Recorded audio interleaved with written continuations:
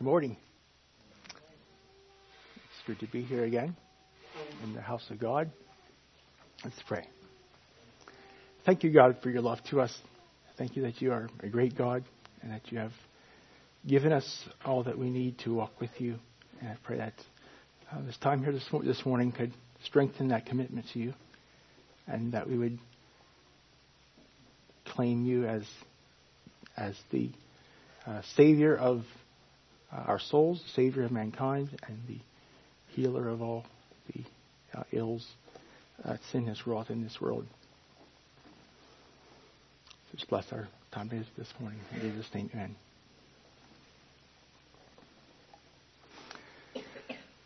So I struggled a bit with getting a title together.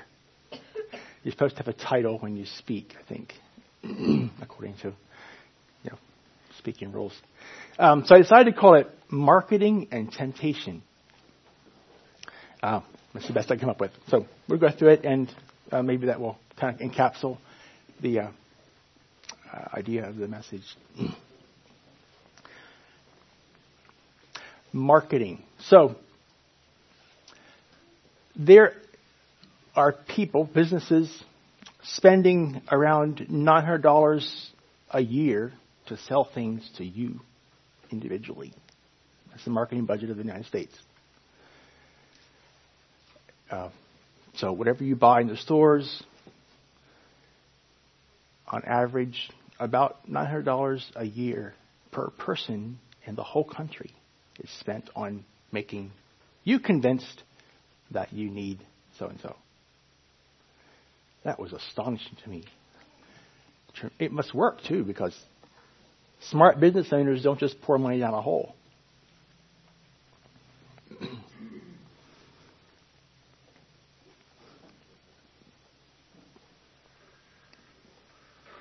Marketing is a very powerful force that works very well because people do it.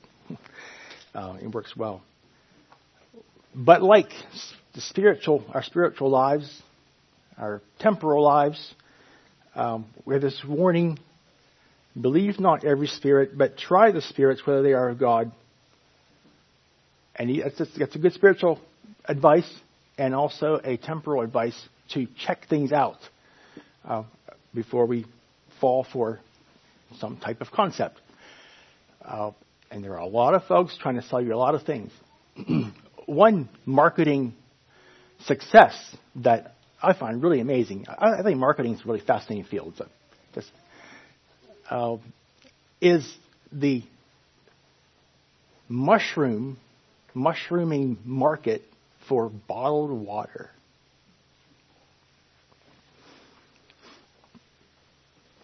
There are lots and lots of brands of bottled water available, promoting various benefits. There's Smart Water, there's Essentia, there's Life Water.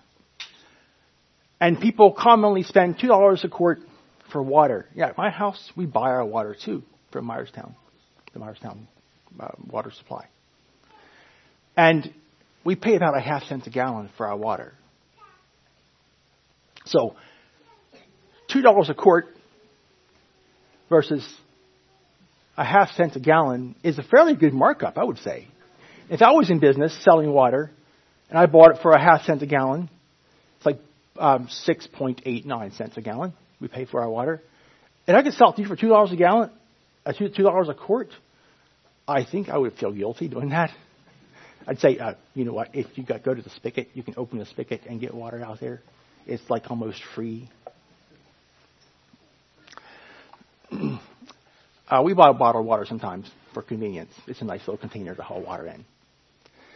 But to buy water for health benefits is just I don't understand this. It's an education thing. People have been educated to value bottled water. And in America, we have very clean water. And once in a while you hear of some place in Michigan that has poisonous water in the city, or where it was, a lead problem they had up north somewhere. But I happen to work at a water testing laboratory might help my fascination with water. And public water systems like Lebanon Valley School or the whole town's water are under extremely strict regulations. It is almost impossible to have bad water around here on a public source. Like if you're in private well, your manure pit might be too close. You can have nasty water at your house. But a public water system is extremely well cared for, in this area at least. So buying bottled water for health benefits is probably not a real reason. Perhaps you don't care for the chlorine taste. We have a dechlorinator at our house. We don't really care for the chlorine taste. But the quality of the water is tremendous compared to many places in the world where they actually do have bad water, and they really should have bottled water. But in our area, that's not normally the case. Then we have fads that go through, health fads. I got a catalog a couple years ago. It's marketed, I don't remember the name of it. I didn't bring it along. It's marketed towards the plain community. And there are a lot of baloney ads in there. Not the meat kind. I mean the philosophical baloney kind. And one that stuck out to me again was an ad for a water treatment device. So this ad talked about I should have brought it along. So it talked about healthy frequencies in the water. It talked about it restructured the molecules of water. And there was a whole list of testimonials. I mean, maybe 20, like a lot. It helped chickens and ducks lay better eggs. It helped people reported that their joints felt better afterwards. Their cows gave better milk afterwards after they installed this little device. And what the device is restructured water. You can Google it. Is trying to mimic the action of a mountain stream. You watch this picture of a mountain stream, wonderful clear water tumbling down a mountainside. And maybe you've heard the term, if water runs over 7 rocks, it's clean. Just forget about the possum that's doing its business up the stream. Outdoors. The idea of mountain stream water. That's the pictures on the water bottles we buy sometimes. So inside the tube is some type of device that makes the water swirl. And in this positive frequency field idea, vortices are really important. So if you make the water swirl in a particular funnely way inside there, you get better results. And I looked up information about this gentleman. He's actually Glenn Lehman from Florida. Had his name on the bottom of the ad. And he talks about how he got his water tested at some special energy machine, which is probably fake as well. And it was better than other water was. So you have to use a certain type of machines to test for this certain type of device to make it actually look like it's good. Anyway, I was intrigued recently, a few weeks ago, at the lab bench. Water samples were coming through, and on each page it says what the treatment of the water is. Like, is it chlorinated? Is it has a UV light? And I said, oh, whoa! This sample was treated by the water solution. So I expect it's the same type of device. I don't know for sure. And they were sending me in for a bacteria test. And so I was intrigued. Well, what would happen here? The ad that I was reading said it will disable toxins in the water, all that. And guess what? We put the water into the incubator system, waited overnight, looked at it the next day, and the bacteria level was like off the charts. Too numerous to count. So hopefully they weren't trusting their machine, their device, to make themselves have good water. So a couple of points that marketing does. One is says, this is available. You have to be aware of something before you can buy it. Consumer education. You have options. This is something you can get. Another step down the marketing trail is the idea that you need this. You are lacking some way. You're lacking. You're lacking in energy. You're lacking in spring in your step. You're lacking something.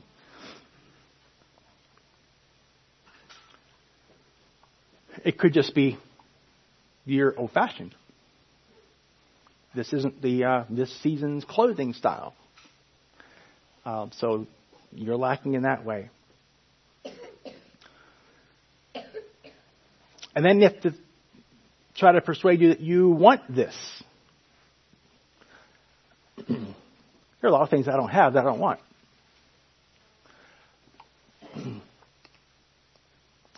But if they can persuade you that you want this, that's another step down the marketing trail. Something else that helps along is others have this. This is a really big thing that the marketing field pushes. Sports figures.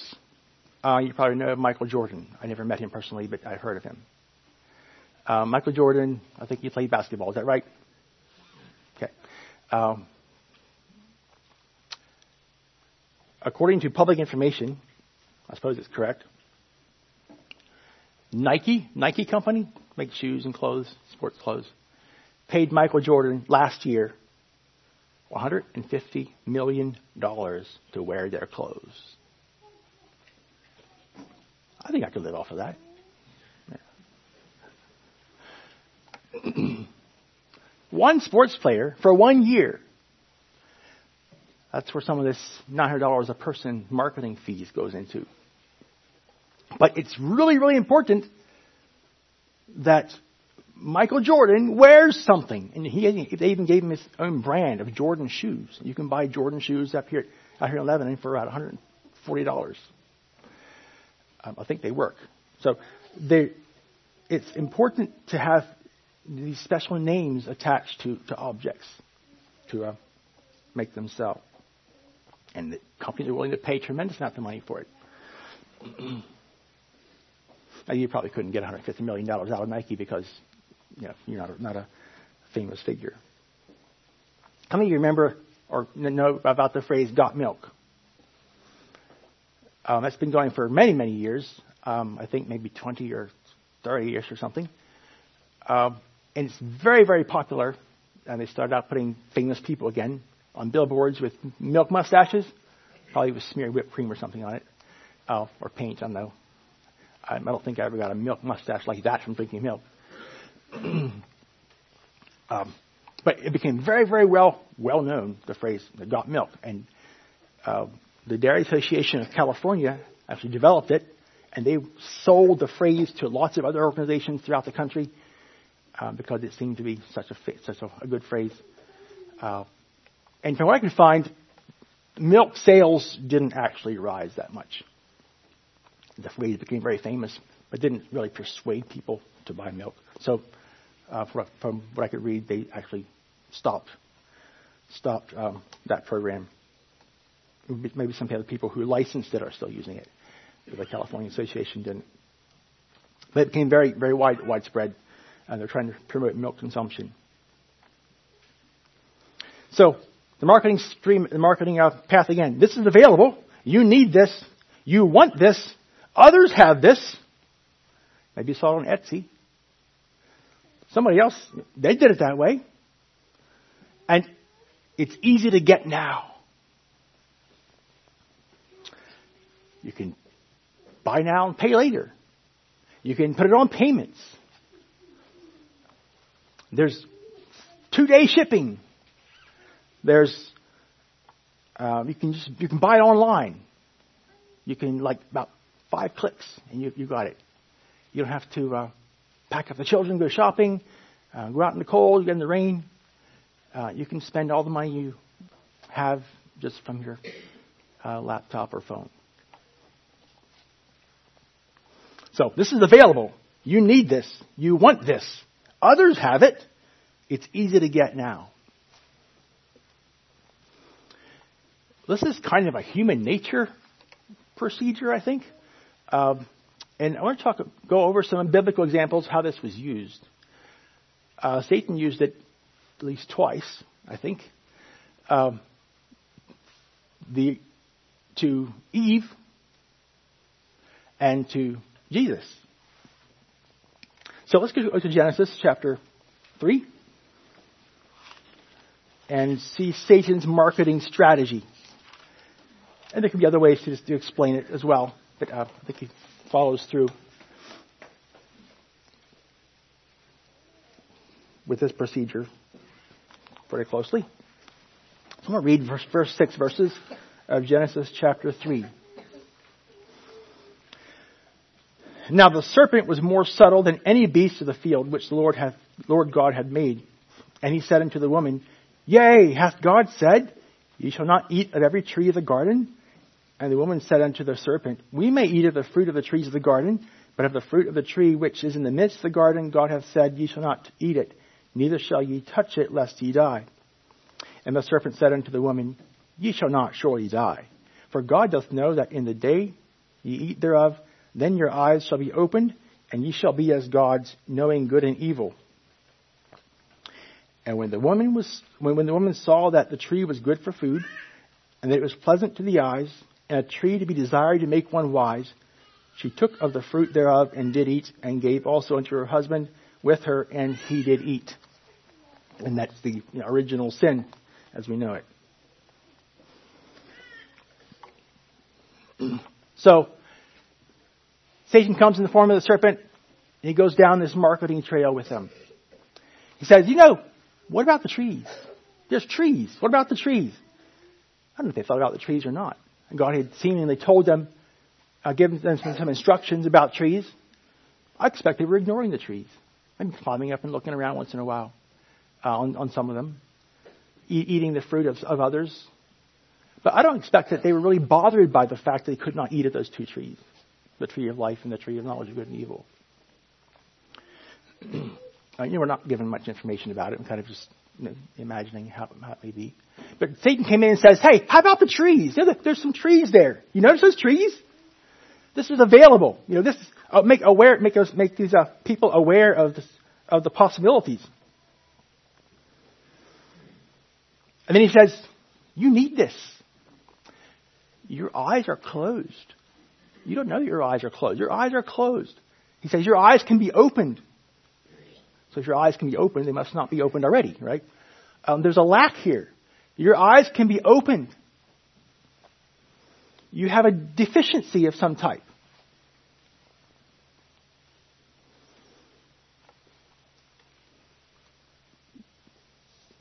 And then he starts giving him reasons why they would want this fruit. So why would I want my eyes opened? I'm just fine the way I am. Whatever that eyes opened means. Why do I want my eyes open? And he says, this is why you want your eyes open. You can know good and evil. You will be like gods, knowing good and evil. And that's something desirable, obviously, if it's given as the reason why you want to do something. In this marketing strategy. And he goes to he includes the others have this. Well, who else is there to have it? God has it. You can be like God. See, God, you like God, don't you? God's special. God comes out and talks with you during the evening. You like God a lot. Oh, God's like this. God has this. And you can be like your friend God.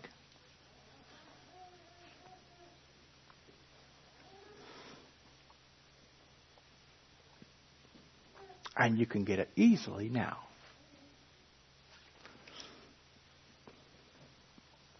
All you have to do is just eat of the fruit. And you can get all this benefit.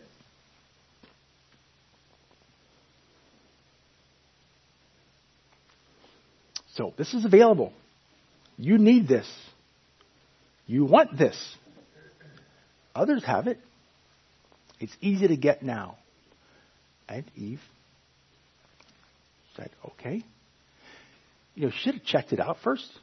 Should have checked with God first. Because he had talked about the trees originally. Assumedly, he told them about the trees. They shouldn't eat of the two. She should have checked with him. But she didn't. She decided to fall into the trap that Satan had laid for them.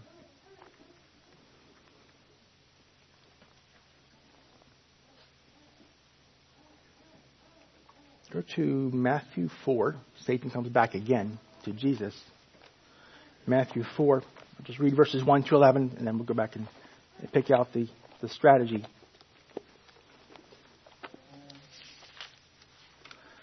So after Jesus was born in Bethlehem, like we heard, he grew up to be about 30 years old and began his ministry. Matthew chapter 4, verses 1 to 11. Then was Jesus led up of the Spirit into the wilderness to be tempted of the devil. And when he had fasted 40 days and 40 nights, he was afterward and hungered. And when the tempter came to him, he said, If thou be the Son of God, command that these stones be made bread. But he answered and said, It is written, Man shall not live by bread alone, but by every word that proceedeth out of the mouth of God.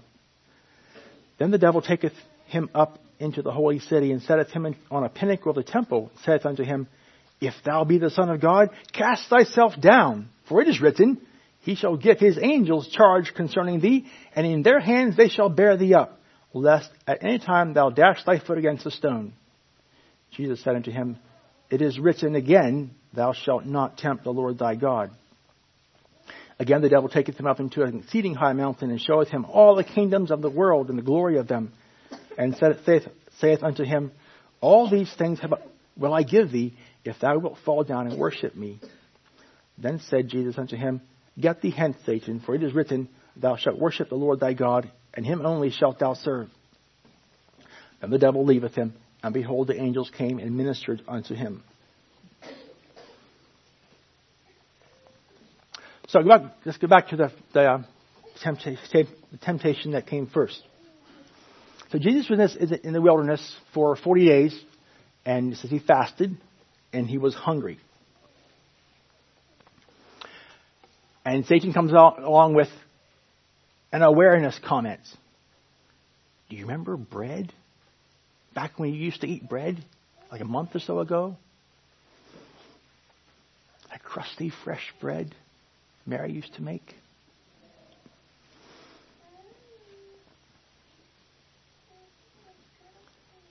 I don't know if Jesus was thinking about bread or not, or food. I don't know what his physical condition was. But Satan came and brought awareness of a need.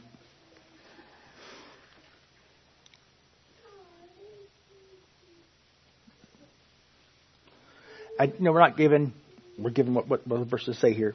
But I'm going to kind of put some thoughts in their minds and see if maybe flesh it out a bit.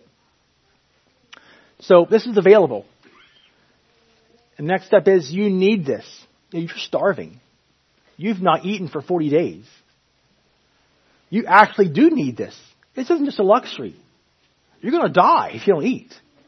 That's just one of the laws of nature. You actually need this. You've got to eat.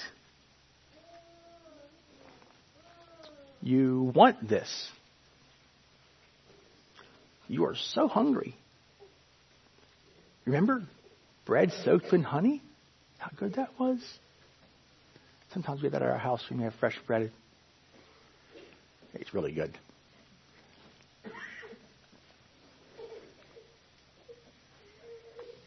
And if Jesus remembered back in his childhood up through his growing up years, other people have bread. Probably his family had some that very day. Others have it. His family had it.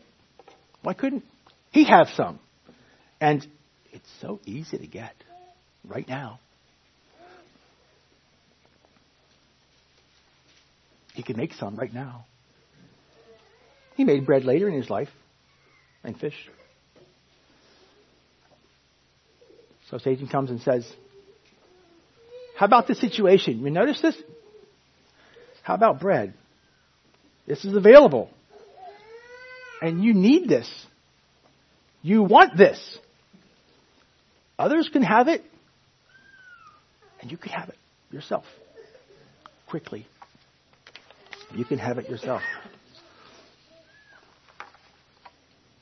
In verse 5, the devil taketh him up into the holy city and setteth him on the pinnacle of the temple, and says, if thou be the Son of God, cast thyself down, for it is written, he shall give his angels charge concerning thee, and in their hands they shall bear thee up, lest at any time thou dash thy foot against a stone. So by the time the second temptation comes, he has not done the first one. He did not show his power. He did not prove his divinity. So this one, I'm going to say, Satan's saying, you can build some credibility here for yourself. Now, are you something or are you not something?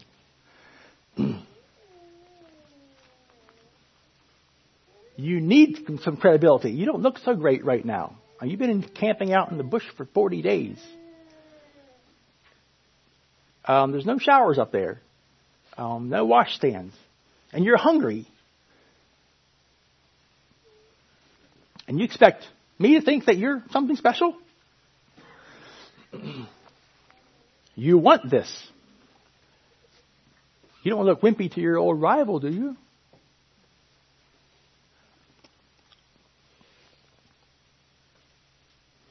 And others have it. The angels wouldn't mess around. The angels had something that they can do for God, something they can show their power with. They wouldn't mess around. If you jump, they come catch you. Will you jump? It's so easy to do now. Just jump. They'll catch you. Just jump. Did Jesus jump? No, he didn't jump. He just kept looking wimpy. Because he knew the marketing scheme that the devil was after. The end result.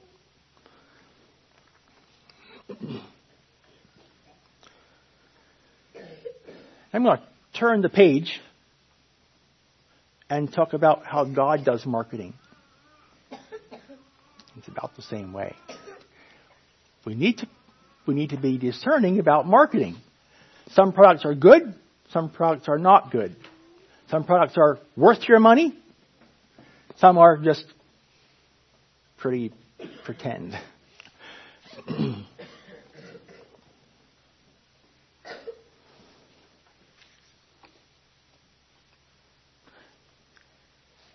You can buy magnet devices to strap onto your water lines at home for all kinds of purposes. Makes your water last hard. It doesn't though, but that's what it's for. Some marketing is good, some marketing is not.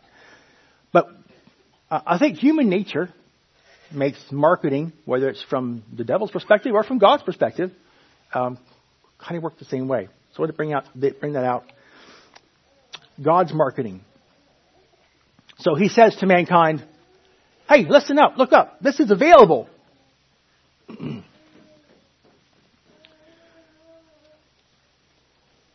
In Acts 17, we read Paul's talk to the Athenians on Mars Hill. Acts 17, 22 to 34. Read that. Acts 17. Find Acts.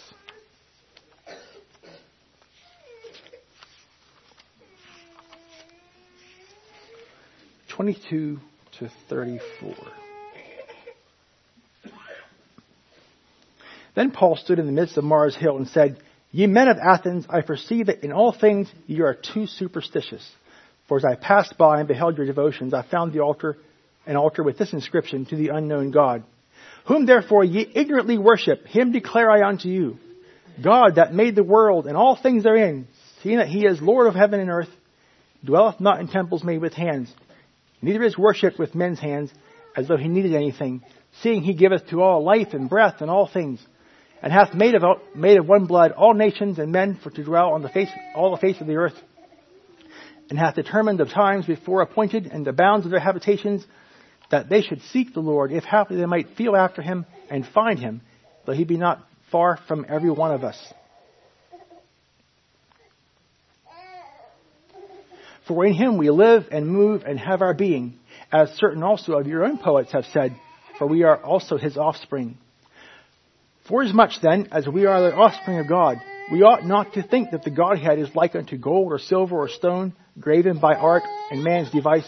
And the times of this ignorance God winked at, but now commandeth all men everywhere to repent, because he hath appointed a day in which he will judge the world in righteousness by that man whom he hath ordained, whereof he hath given assurance unto all men, in that he hath raised him from the dead.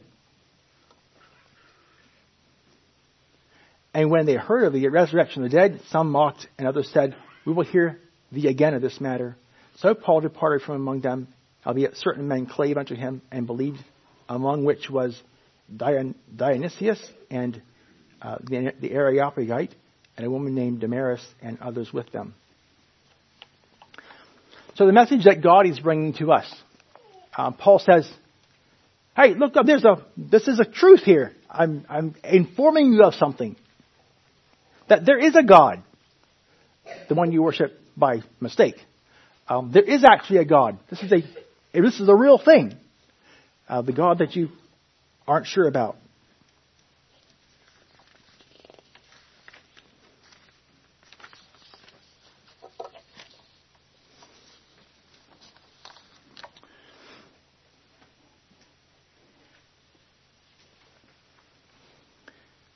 So God is giving them the information that they really do, that there really is something to take notice about. In John 3:16, 16 to 18, it talks about how we need, let me say this, let me back up just a bit here. So you need this part. God talks about how ye must be born again, that all have sinned and come short of the glory of God. In John 3:16 to 18, starts out, for God so loved the world that he gave his only begotten Son, that whosoever believeth in him should not perish, but have everlasting life. For God sent not his Son into the world to condemn the world, but that the world through him might be saved. He that believeth on him is not condemned, but he that believeth not is condemned already, because he hath not believed in the name of the only begotten Son of God. We need this. We need the salvation. God clearly describes how we are lost without the Savior, that we are automatically condemned if we don't believe. And Jesus fills in the you want this part. He says things like, come unto me, all ye that labor and are heavy laden, and I will give you rest. The verses like, in the peace of God, which passeth all understanding, shall keep your hearts and minds through Christ Jesus. God gives us examples that others have this. Hebrews 11, especially, a whole list of people, and they're given there for that purpose. The great cloud of witnesses. And we know people in our own lives, our own families, and folks that we hear of currently. What others have, you can have too. Peace with God, salvation through Christ, being right with God, prepared for eternity. And you can get it now. When Peter was talking to the group that came out to see why they were babbling after Pentecost, they say, well, what shall we do? Once they understood the situation. And Peter says, repent and be baptized, and you shall receive the gift of the Holy Ghost. You can have it now. In Romans 10, let me turn there. Romans 10, 6 to 13. It describes a little more in detail about how we can get it now. Romans 6.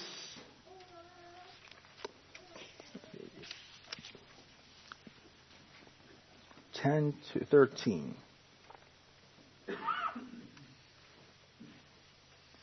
I got that wrong. Romans 10, 6 to 13. My number switched around. Romans 10, 6-13. But the righteousness which is of faith speaketh on this wise, say not in thine heart, who shall ascend into heaven, that is, to bring Christ down from above, or who shall descend into the deep, that is, to bring Christ up from the dead. But what saith it? The word is nigh thee, even in thy mouth and in thy heart. That is, the word of faith which we preach. Let me stop there just a bit. So he's saying, we don't need to go and get Jesus from anywhere else to be saved. He says, there are words in your mouth and in your heart that haven't come out yet that can save you. The words of faith. And then he says what it is. Verse 8. But what, verse 8 again. But what saith it? The word is nigh thee, even in thy mouth and in thy heart. That is the word of faith which we preach. That if thou shalt confess with thy mouth the Lord Jesus, and shalt believe in thine heart that God hath raised him from the dead, thou shalt be saved. For with the heart man believeth unto righteousness, and with the mouth confession is made unto salvation. Salvation is right inside of you, waiting to come out. It's describing here. That you can have it now. That's why there's never a time when people want to be saved and can't be saved. I think that's correct. You can discuss that later, except at the end at judgment, of course. But while during life, while there's still opportunity, all that the Lord calls can respond. And it's in the word is in your mouth. It's just in there. It's in your heart. The faith is in your heart to express.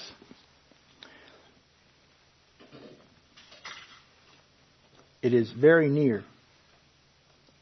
And whether it's the initial conversion and giving up of ourselves to Christ, or whether it's continued day by day surrender to the situations that we come up with, that life brings us.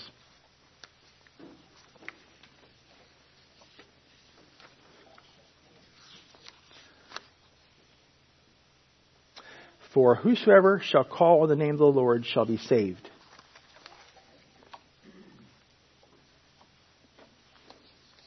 So that is God's marketing program.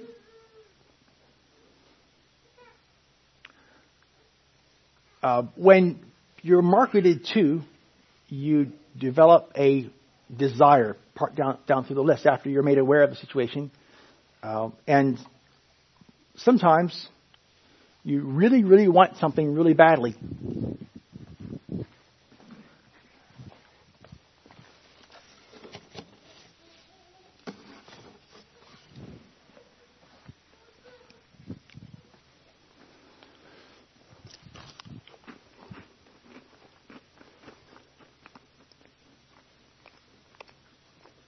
Different tastes like warm chocolate chip cookies. And you can almost smell them. How many of you smell chocolate chip cookies? It's all in your head. Marketing is powerful. Cross a note.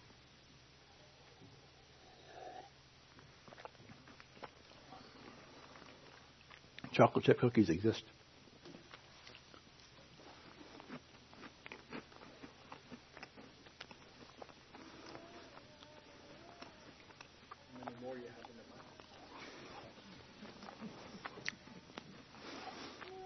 Marketing is working, isn't it?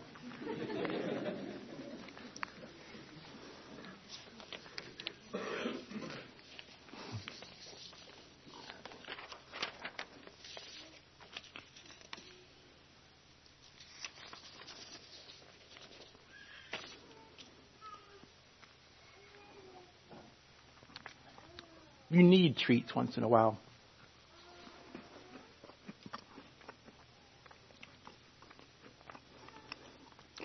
You want some of this, don't you? Right?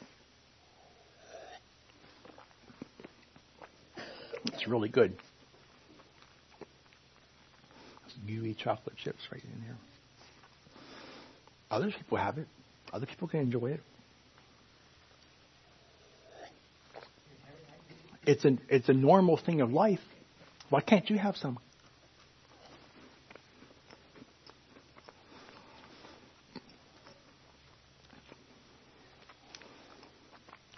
It's easy to get. We could mob the guy, couldn't we?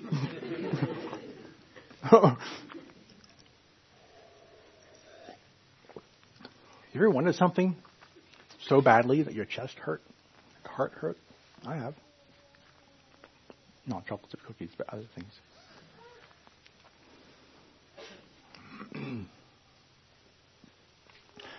The idea of marketing comes to us in various ways. Our own personal desires,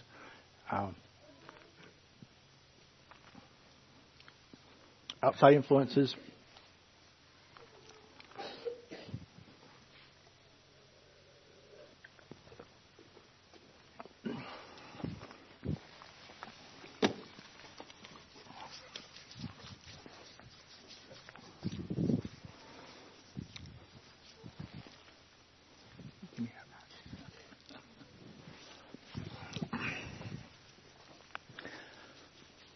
Sometimes you just be satisfied with something else besides what you wanted, right?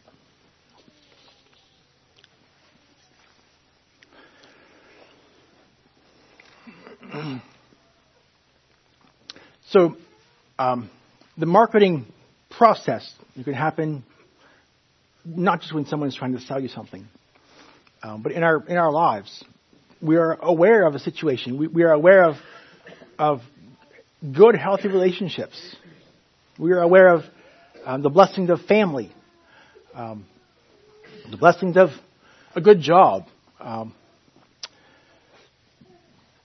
the blessings of faithful children. Lots of things that we are aware of, and it can be good things.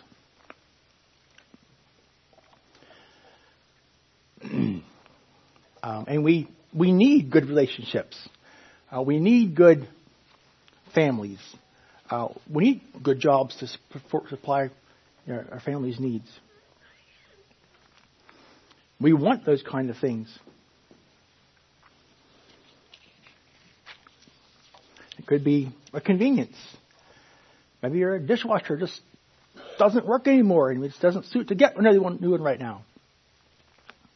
There are a lot of longings and wants, from trivial things to life-changing things like, marriage or relationships or moving away,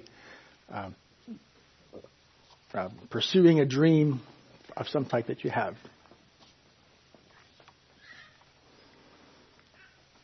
So I want to talk just a bit about how we respond to the longings and desires that come up within our hearts, either from outside influences or from just natural desires that God has given to us. And the procedure goes down about the same trail. That this is a real thing. I need this. It's normal. I want it. Others have it. How can I get it now? We can't all have chocolate chip cookies. You don't. I do.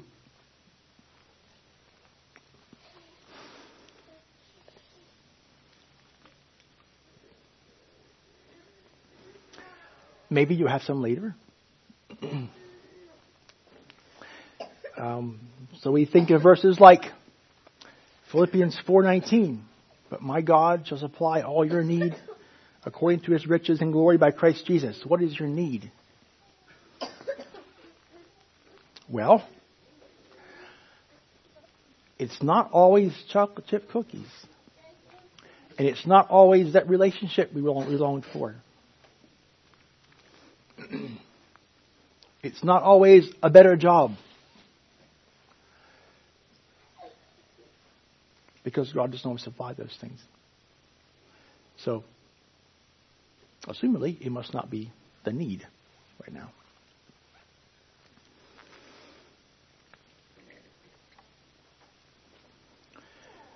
And then we go toward verses like 2 Corinthians 9:8.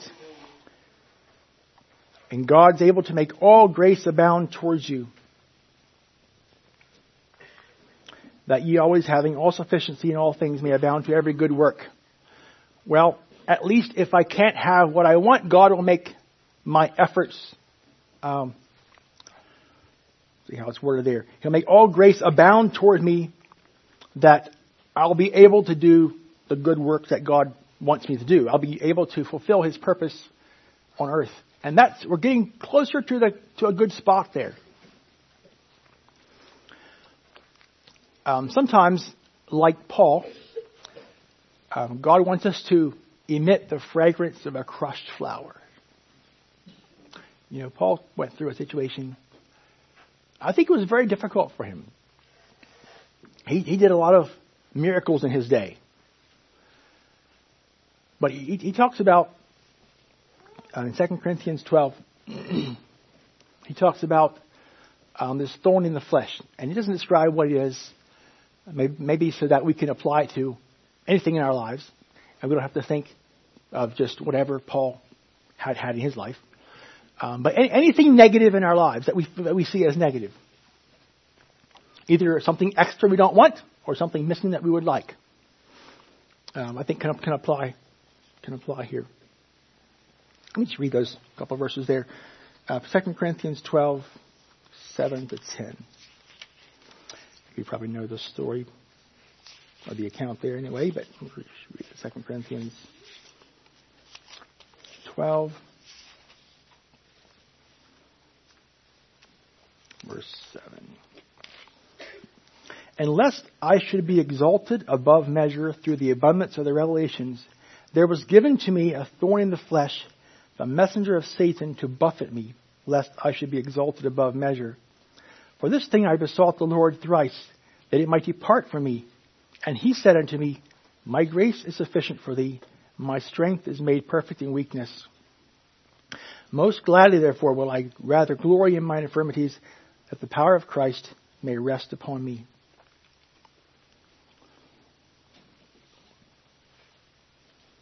I'll read verse 10 yet too.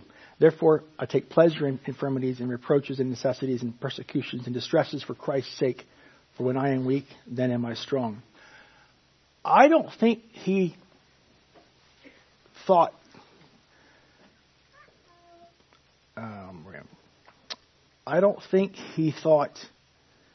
the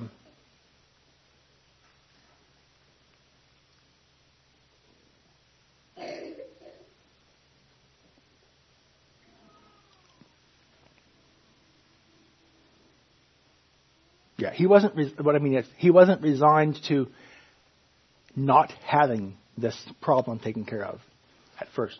And since he asked God 3 times about it, this is something that was really, really important to him. For this thing I besought the Lord thrice, that it might depart from me. And I don't know if God spoke audibly to him, or if it just didn't go away. And so he concluded the verses following. And he said unto me, My grace is sufficient for thee, for my strength is made perfect in weakness. God's strength in us is made perfect in weakness. And if we can believe that, we can start on practicing the last part of verse 9. Most gladly, therefore, will I rather glory in mine infirmities, that the power of God may rest upon me. It is much more fun to do things because you can than to not be able to do things and deal with it. It's much more fun to be in control of our lives. And, we know we're not in control. We know we're not promised tomorrow and all that. But it seems kind of like we are, kind of like along the way. We get up in the morning, we fix our food and, do about our chores. We plan and execute our plans. And once in a while, something big happens that says, oh no, okay, I have no control at all. And that's not a very fun spot to be in. But according to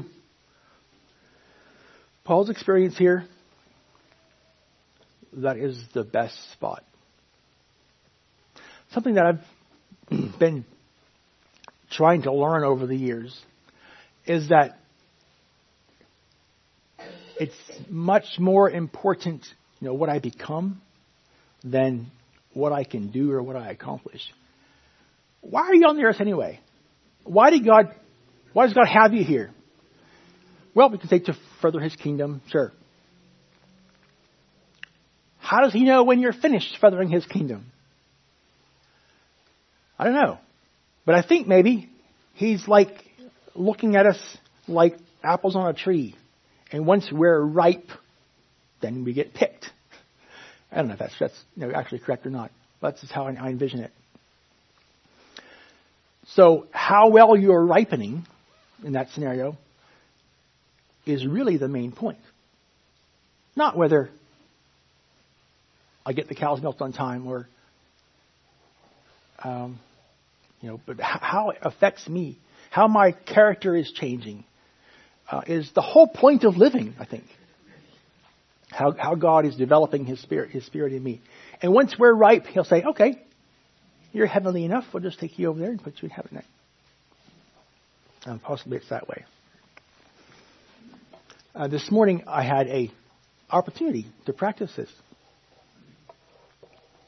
I had planned to come early to church this morning, just separately, just drive by myself, and do a bit of preparation here. And I went out to the vehicle, and the vehicle was non-functional. And so my family hadn't planned to come along. So I went back to the house and said, family, guess what? We're all going together this morning.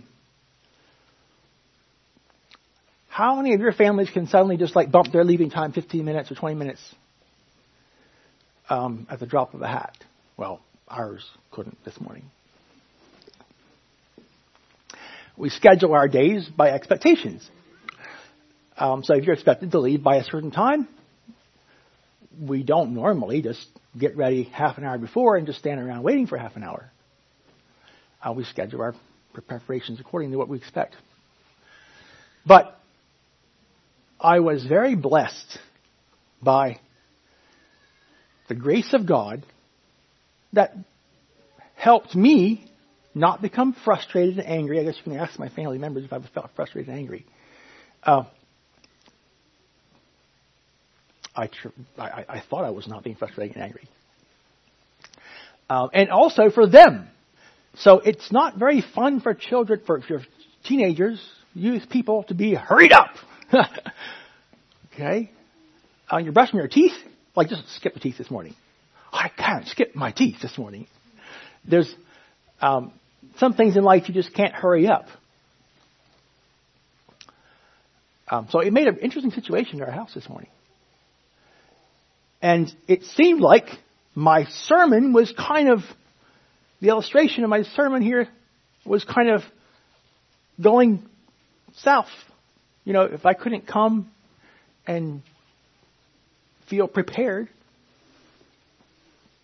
But that wasn't the whole point. The point was, it's more important what happens in my heart than whether I come to church early and feel prepared. You know that? So I came to church not feeling prepared. And I spent some of the time during your singing back in the kitchen preparing. Okay. So that's one little teeny example. No health problems, no disastrous situations involved here. One teeny example how it's more important for us to allow God to mold us than what we actually happen to do. Whether your business succeeds or whether you get to your trip destination on time, or what happens in our hearts is really the most important.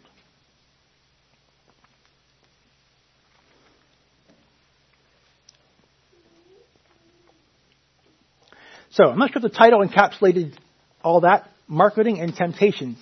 There are desires that come to us from within or from without, and how we deal with them And the reasons, we come up with the reasons of why we think it should be a certain way.